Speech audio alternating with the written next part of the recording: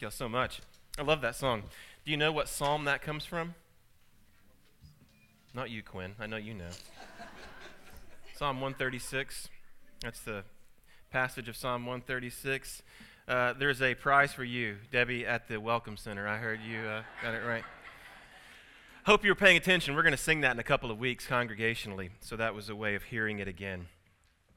If you're visiting, we are taking this year to work through the book of Acts. And so this morning we're going to be in Acts chapter 4, verses 23 through 31. So Acts 4, 23 through 31. If you don't have a Bible, you can grab one from the pew racks, and our passage is found on page 912. And while we're turning there, and before we read God's word, let me lead in with a story. When I was a child, my parents developed creative ways of disciplining me. They were masterminds, really, at bringing about good from my evil. One example, when I was 13, they had me read and write a report on the book Through Gates of Splendor by Elisabeth Elliot. It's a book about her late husband, Jim, who, along with 4 other men, died in Ecuador while trying to reach indigenous Indians. The funny thing is, I can't remember what I did, but I can certainly remember what I read. And if you don't know about Jim Elliot, here's just a little snippet. From the time that he was in high school, he had devoted his life to the service of God, devoted his life to ministry and to mission. And so in preparation for ministry, he attended Wheaton College, and he majored in Greek. And 4 years after graduation, he married Elizabeth. They had a daughter named Valerie. And he spent those 6 years after college in Ecuador, trying to reach unreached peoples, trying to reach indigenous tribes, ultimately trying to reach the Huaorani Indians. The Huaorani were a notoriously violent tribe. They were known for their violence against other tribes and really their isolationism. And so Jim and the other 4 missionaries first began by flying over their area and dropping off gifts and supplies to indicate that they came in peace. And eventually they made personal contact. When they finally did, the Huaorani slaughtered them, mutilated their bodies, and sent their bodies floating down the river. Was God asleep at the switch on January the 8th, 1956, when Jim Elliot, at the young age of 28, along with those other 4 men who were with him, was God asleep when they were killed? Was he checked out? Was he absent? Was he taking a break from his duties? Of course, the answer is no. God never slumbers. He never sleeps. He is sovereign over all, and he is always exercising his sovereign rule and reign over the bad and the good. And a strange thing happens when you begin to wrestle with God's sovereignty. And there are little moments in life that force you to do that. Moments that are unexpected. Moments that we all know are coming, the death of a loved one, the diagnosis that you never hoped you would get. Something comes along and we're forced to wrestle with God's sovereignty, and it can either confuse us and make us callous or comfort us and give us confidence. Wrestling with God's sovereignty and ultimately embracing God's sovereignty should never lead us to be callous. It should never make us cavalier. Several years ago, I called a man whose church building was destroyed. It was destroyed on a Saturday night. I called him on a Sunday morning, and I offered my prayers, I offered my sympathy, I offered my support, and I said to him, I'm so sorry this happened. I can't imagine the stress this creates, the burden this creates.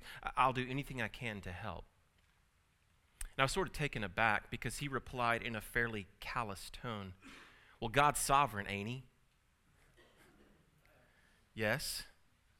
Yes, God is sovereign. And that should comfort us. It shouldn't make us callous. It should make us confident, not cavalier. Friends, we can welcome God's sovereign rule, and we can rest in his sovereign reign, and at the same time, wrestle with that. Wrestle with that. Wrestle with it by faith because we can't fully know his will and his ways, but we can know what he has revealed to us. We can keep following him by faith. And that's what we're going to see this morning in our passage. And again, it's Acts 4, 23 through 31. Let me pray for us, and then we'll read God's word together. Heavenly Father, the grass withers and the flowers fade, but your word remains forever. Your word is living and active and sharper than a two-edged sword, and your word works. And so my prayer this morning, as it is almost every Sunday morning, is that the Spirit would go before the Holy Spirit, before the reading and preaching of the word, and do the work that you intend, that you've designed. To open our eyes and unstop our ears and give us soft and receptive hearts. And ultimately, maybe for some folks here this morning, give them a new heart. To receive your word to us, the good news gospel of Jesus Christ, in whose name we pray. Amen. This is God's holy word. When they, this is Peter and John, when they were released, they went to their friends and reported what the chief priest and the elders had said to them. And when they heard it, they lifted their voices together to God and said, "Sovereign Lord, who made the heaven and the earth and the sea and everything in them, who through the mouth of our father David, your servant, said by the Holy Spirit, why did the Gentiles rage and the peoples plot in vain? The kings of the earth set themselves, and the rulers were gathered together against the Lord and against his anointed. For truly in this city they were gathered together against your holy servant Jesus, whom you anointed, both Herod and Pontius Pilate, along with the Gentiles and the peoples of Israel, to do whatever your hand and your plan had predestined to take place. And now, Lord, look upon their threats and grant to your servants to continue to speak your word with all boldness, while you stretch out your hand to heal, and signs and wonders are performed through the name of your holy servant Jesus." And when they had prayed, the place in which they were gathered together was shaken, and they were all filled with the Holy Spirit and continued to speak the word of God with boldness. May God write his word upon our hearts. Let's do this. Take just a moment to get some context, particularly if you're visiting, if you've been out over the last couple of weeks, just to reset, to reboot, to figure out where we are. Peter and John and many of the other disciples, they were already facing opposition and obstacles. The church was a newborn. The church was just learning to crawl and find her way. She had barely been constituted on the day of Pentecost. She was a newborn, and already the Jewish religious leaders were applying pressure. They were creating obstacles and opposition. So just before this, and this is what we considered last week a bit, just before this, Peter and John were arrested. And they were arrested for simply preaching and ministering to folks. They weren't hurting anyone. In fact, Jesus, working through them, was helping and healing folks. But the persecution continued. The opposition increased. And what we're going to see is that the apostles are arrested again in the next chapter. Stephen is stoned 2 chapters later. Paul begins breathing murderous threats against the church 1 chapter after that. And one of the sub-themes of Acts is that the opposition and obstacles continue throughout this book. If you were here at the very beginning, I said that this is written around the year 60 A.D., or in the early 60s. For the next 30 years or so, opposition and obstacles continue throughout the time in the book of Acts, and really for the next 30 years. Many times when we face opposition and obstacles, or sometimes when tragedy strikes, do we find ourselves making excuses for God? I know I do that sometimes. Someone comes to me and they're confronted with a tragedy or a challenge. I find myself trying to make excuses for God. Maybe sometimes we begin to doubt him. We begin to doubt that he is actually in control. Because if he were in control, how could he possibly allow these things to happen? And one of the points that is made in this passage, and sort of an overarching point, is that God is always in complete control. That he is exercising his sovereign rule and his reign. And the way that Luke upholds this, the way that he proves this, is that God was in complete control and exercising his sovereignty when the most horrible atrocity ever was committed: the death of his son. The death and crucifixion of Jesus. Notice again, for truly this is verse 27, in this city there were gathered together against your holy servant Jesus, whom you anointed, both Herod and Pontius Pilate, along with the Gentiles and the people of Israel. So Herod, we know what he did. Pontius Pilate, washing his hands. The Gentiles, the Romans, rising up. The people of Israel, betraying their Lord. What did they do? They did whatever your hand and your plan predestined to take place. One of the points that's being made is if God was in control and exercising his sovereign rule and reign when the most horrible atrocity ever was committed, then everything that happens within God's sovereign control. If God did not slumber or sleep, but instead planned for the very death of his Son, then nothing happens outside of his sovereign control. You know, it's not just opposition and obstacles and tragedy that cause us to wrestle with God's sovereignty. Sometimes it's as simple as God's answer of no when we wanted a yes. Right? So opposition, obstacles, persecution, trials, tragedy, those things certainly get our attention. They cause us to wrestle, to really be reflective on God's sovereignty. But it's not just that. Sometimes it's as simple as God saying no. No, I'm not going to let you go that way. Instead, you're going to go this way. So 13 years ago, I interviewed to be the pastor of a church right outside of Los Angeles, actually in Malibu. It was a beautiful place. I really wanted to go there. And strangely enough, they wanted me to be their pastor, so it was a match made in heaven. I wanted to go there. They wanted me to be their pastor. But on the flight back and in the days after, Kimbo and I clearly discerned the Lord saying, no, that's not where you need to go. Instead, we went to Texas and had 4 years of really hard ministry prior to coming here. 4 years of hard ministry, 4 years of challenging ministry. And many times during those 4 years, I would think to myself, God, why did you say no? It was Malibu. You could have made a way. Why did you take me from Egypt to die here in the wilderness? I never thought that God was not in control. You see, I knew he was in control. I knew he had clearly said no. I knew that he had directed us away from that church in California, and I was mad. I was mad. I didn't doubt that he was in control and clearly had steered us in a direction, but I was mad that he was in control and had done so.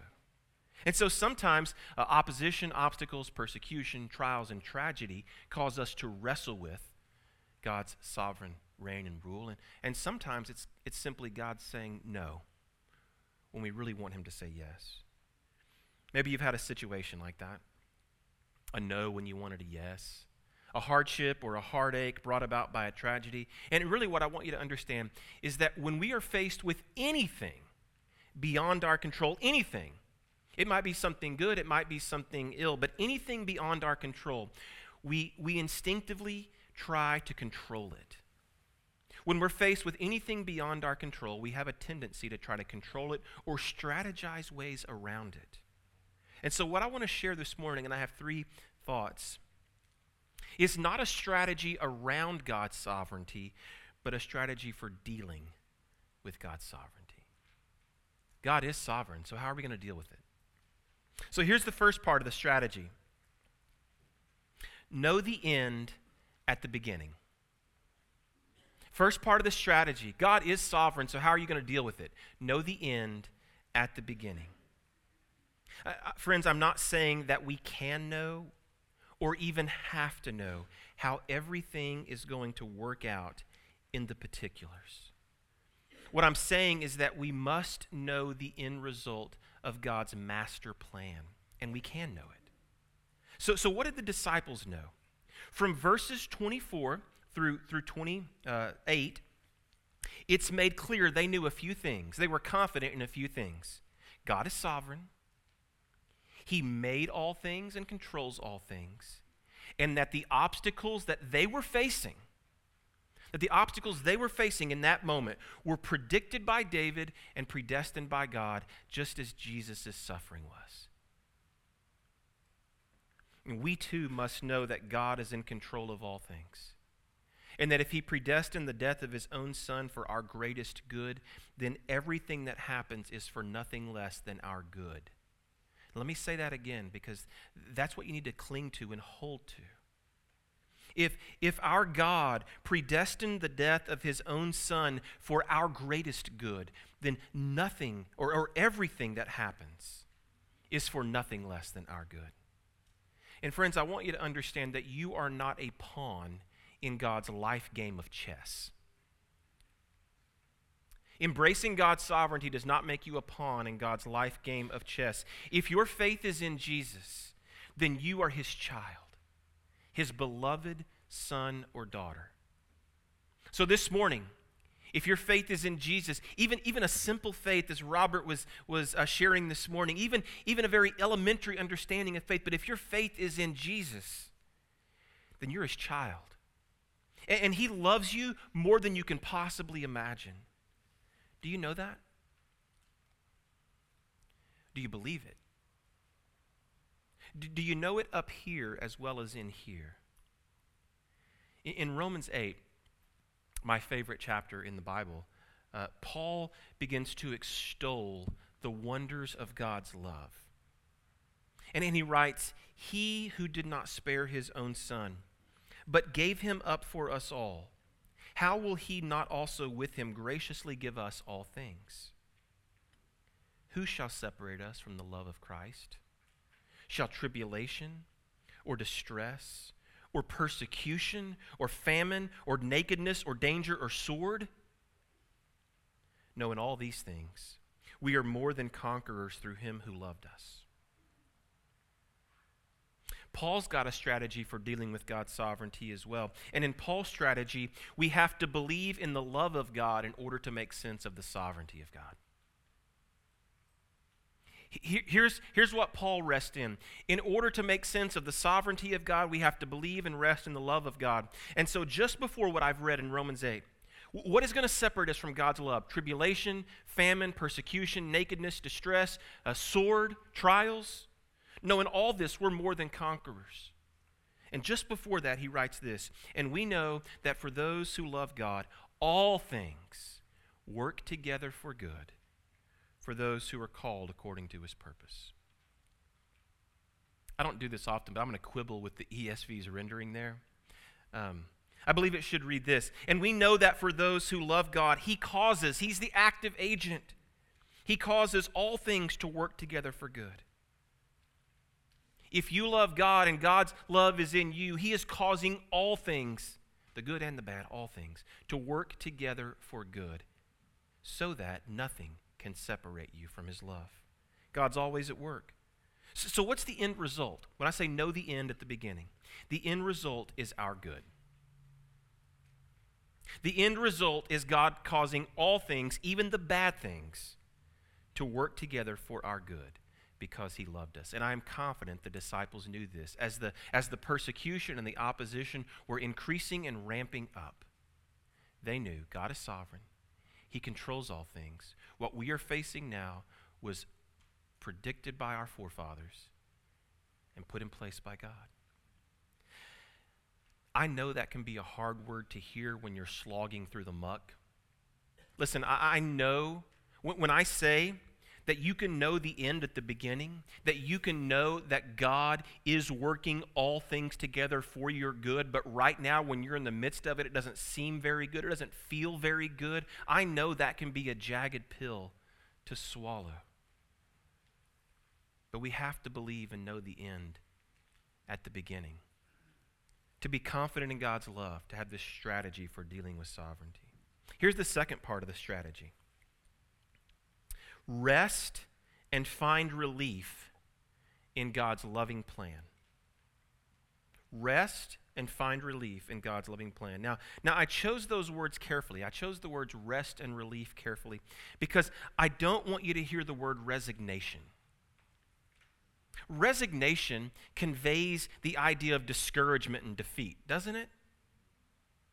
When we say, well, I'm just resigned to the fact of this, It conveys internally and externally that we're discouraged or defeated. And so I don't want you to hear the word resignation. I want you to hear the word rest and relief. And our strategy is not to resign ourselves to God's sovereign control, but to rest in his sovereign control, to find relief.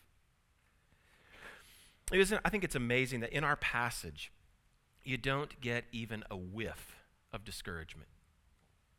Not even a whiff of discouragement. Immediately upon hearing Peter and John's report, what did they do? They lifted their voices together to God. They lifted their voices together to God in prayer. Prayer is this joyful activity, but it's an activity of rest. And I want to explain that. Prayer is an activity of rest. If God is not sovereign, then prayer makes no sense. If God is not sovereign, prayer is meaningless. If God cannot work in the midst of chaos, then why would we ever bring our needs before him? If things are simply going to happen as they're going to happen, natural law is just going to work itself out. If God can't intervene and control and exercise his control in the midst of what often feels like chaos, then why pray? The very act of prayer is an acknowledgement that he is in control and we are not. Do you recognize that? When you pray, you're acknowledging by the very act that there is someone in control and it's not you. You know, many times, if you're like me, I turn to prayer as a last resort. I turn to prayer after I've tried to solve a problem for myself. I'm sure I'm alone in that.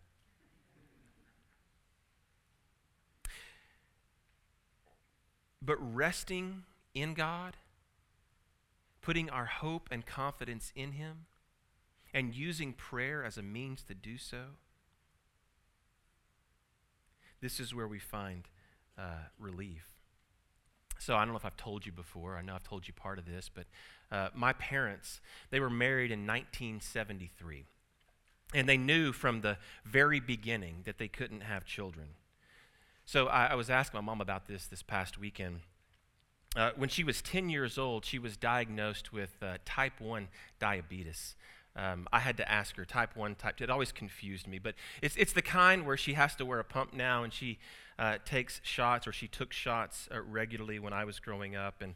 And so it was that form of diabetes, and she was 10 years old when she was diagnosed. And her doctors told her, as she was a young lady, preparing or getting close to being married, that if she were to have children, that it would endanger her life and the life of a child. And so right after she was married, just the year after, she had her tubes tied. She had a tubal ligation so that she could not have children. And so what do you do? What do you do if you're a young girl 1 year out of college and you realize you can't have kids? Well, you pray. You pray. You rest in God's plan and you pray. And so they were married in 1973, and I was born in 1976, August of 1976. And I was adopted 3 months later in December of 1976. And my parents, I'm thankful for this, they never shied away from telling me about my adoption. From my earliest days, I recall them telling me my story. And the only things that I knew, the only things they knew, were that I was born here in Tulsa at St. Francis. So it's kind of neat to come back to the place of your birth. I was born at St. Francis, and I knew this, that my biological parents were young. They were teenagers. And for as long as I can remember, my parents taught me about God's control, that he's in control, that my biological mother's pregnancy, my mom's diabetes, and my adoption, all part of God's plan. Well, funny enough, God's plan didn't end in December 1976. So unbeknownst to me, all these years, the wonderful lady who brought me into this world, she had been praying for me for 42 years, hoping one day we'd meet. So a little over a year ago, I took a DNA test. By the way, if you're interested in taking one of those, they run a special on Black Friday. And So that's why I purchased it, because it was on sale. I took a DNA test and I spit in little tubes, sent it off, and I really didn't think much about it. I looked at the results when they came back in, but I hadn't opened that website in a year. So on March 5th, I got a message from a lady named Kathy. And she said she had also taken that DNA test and our DNA matched. And so Kathy lives in Tulsa. And 2 weeks ago, I met my biological mother for the first time. And we had breakfast. And then that night, she came over and visited Kimbo and the kids. Now, how crazy is this? One of Kathy's best friends is my next door neighbor. And she's actually been to the house next door to mine many times. And without knowing it, we actually met last fall at a little restaurant near my house. How's all that for God's sovereign design? Now, I'll tell you that because of this. So I've really gone through a whirlwind of emotions over the last 3 weeks. It's been life-changing, but I haven't had any control over it. Not one bit. I've had no control over it. But God's been in control the whole time. And that's what I want you to understand. God was in control in August 1976 when I was born to a young woman who made a decision for life. God was in control in December 1976 when I was adopted by Steve and Debbie Fair. God has been in control over the last 40-something years. As Kathy prayed for me, my parents raised me, and then I became a parent of my own.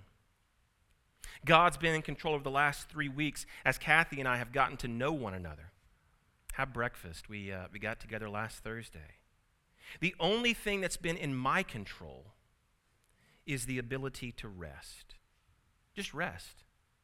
Rest in God's sovereign design. Rest in His plan. And know that He loves me. That He loves me, and this is His plan being worked out. All of this has been in His control. I am confident of this, that He orchestrated this. He orchestrated this because of His love for me, His love for Kathy, His love for my parents. And so I want you to remember this. Hang on to this. The next time that you face something that feels out of your control, right? The next time you face something that feels out of your control, it might be an obstacle, it might be opposition, it might be tragedy, it might be a profound, life-changing blessing. I want to challenge you just to pause. Not try to control it, not try to get a handle on it, not try to work around it, but just to pause. To reflect on God's greatness, to reflect on His goodness, to remember that if you're a believer, He loves you and He is working everything out in the details, and then just rest. Rest. Rest in prayer. Rest is not giving up. It's not resignation. It's the humble acknowledgement that God is sovereign and He has your best in view. Rest. Here's the final part of the strategy. Step out in faith-filled confidence. Right? So we go into this, and let me just say that I didn't say this at the beginning, but the time to wrestle with God's sovereignty is not when you are facing an unforeseen tragedy or trial. The time to really wrestle with God's sovereignty is on the front end. To know what you believe and in whom you believe, to be prepared for when that strikes. So we know the end at the beginning. We rest and find relief in God's loving, sovereign plan. And then finally, we step out in faith-filled confidence. You know, the disciples, they could have resigned themselves to defeat. I mean, the church is not getting off to a really good start. Yes, thousands of people are coming, but they're also being tamped and squashed down. The disciples could have said, you know, what good is all of this? What good is all of this if we're just going to keep being misunderstood? What good is all this if we're going to keep being marginalized and getting arrested? But that's not how they responded.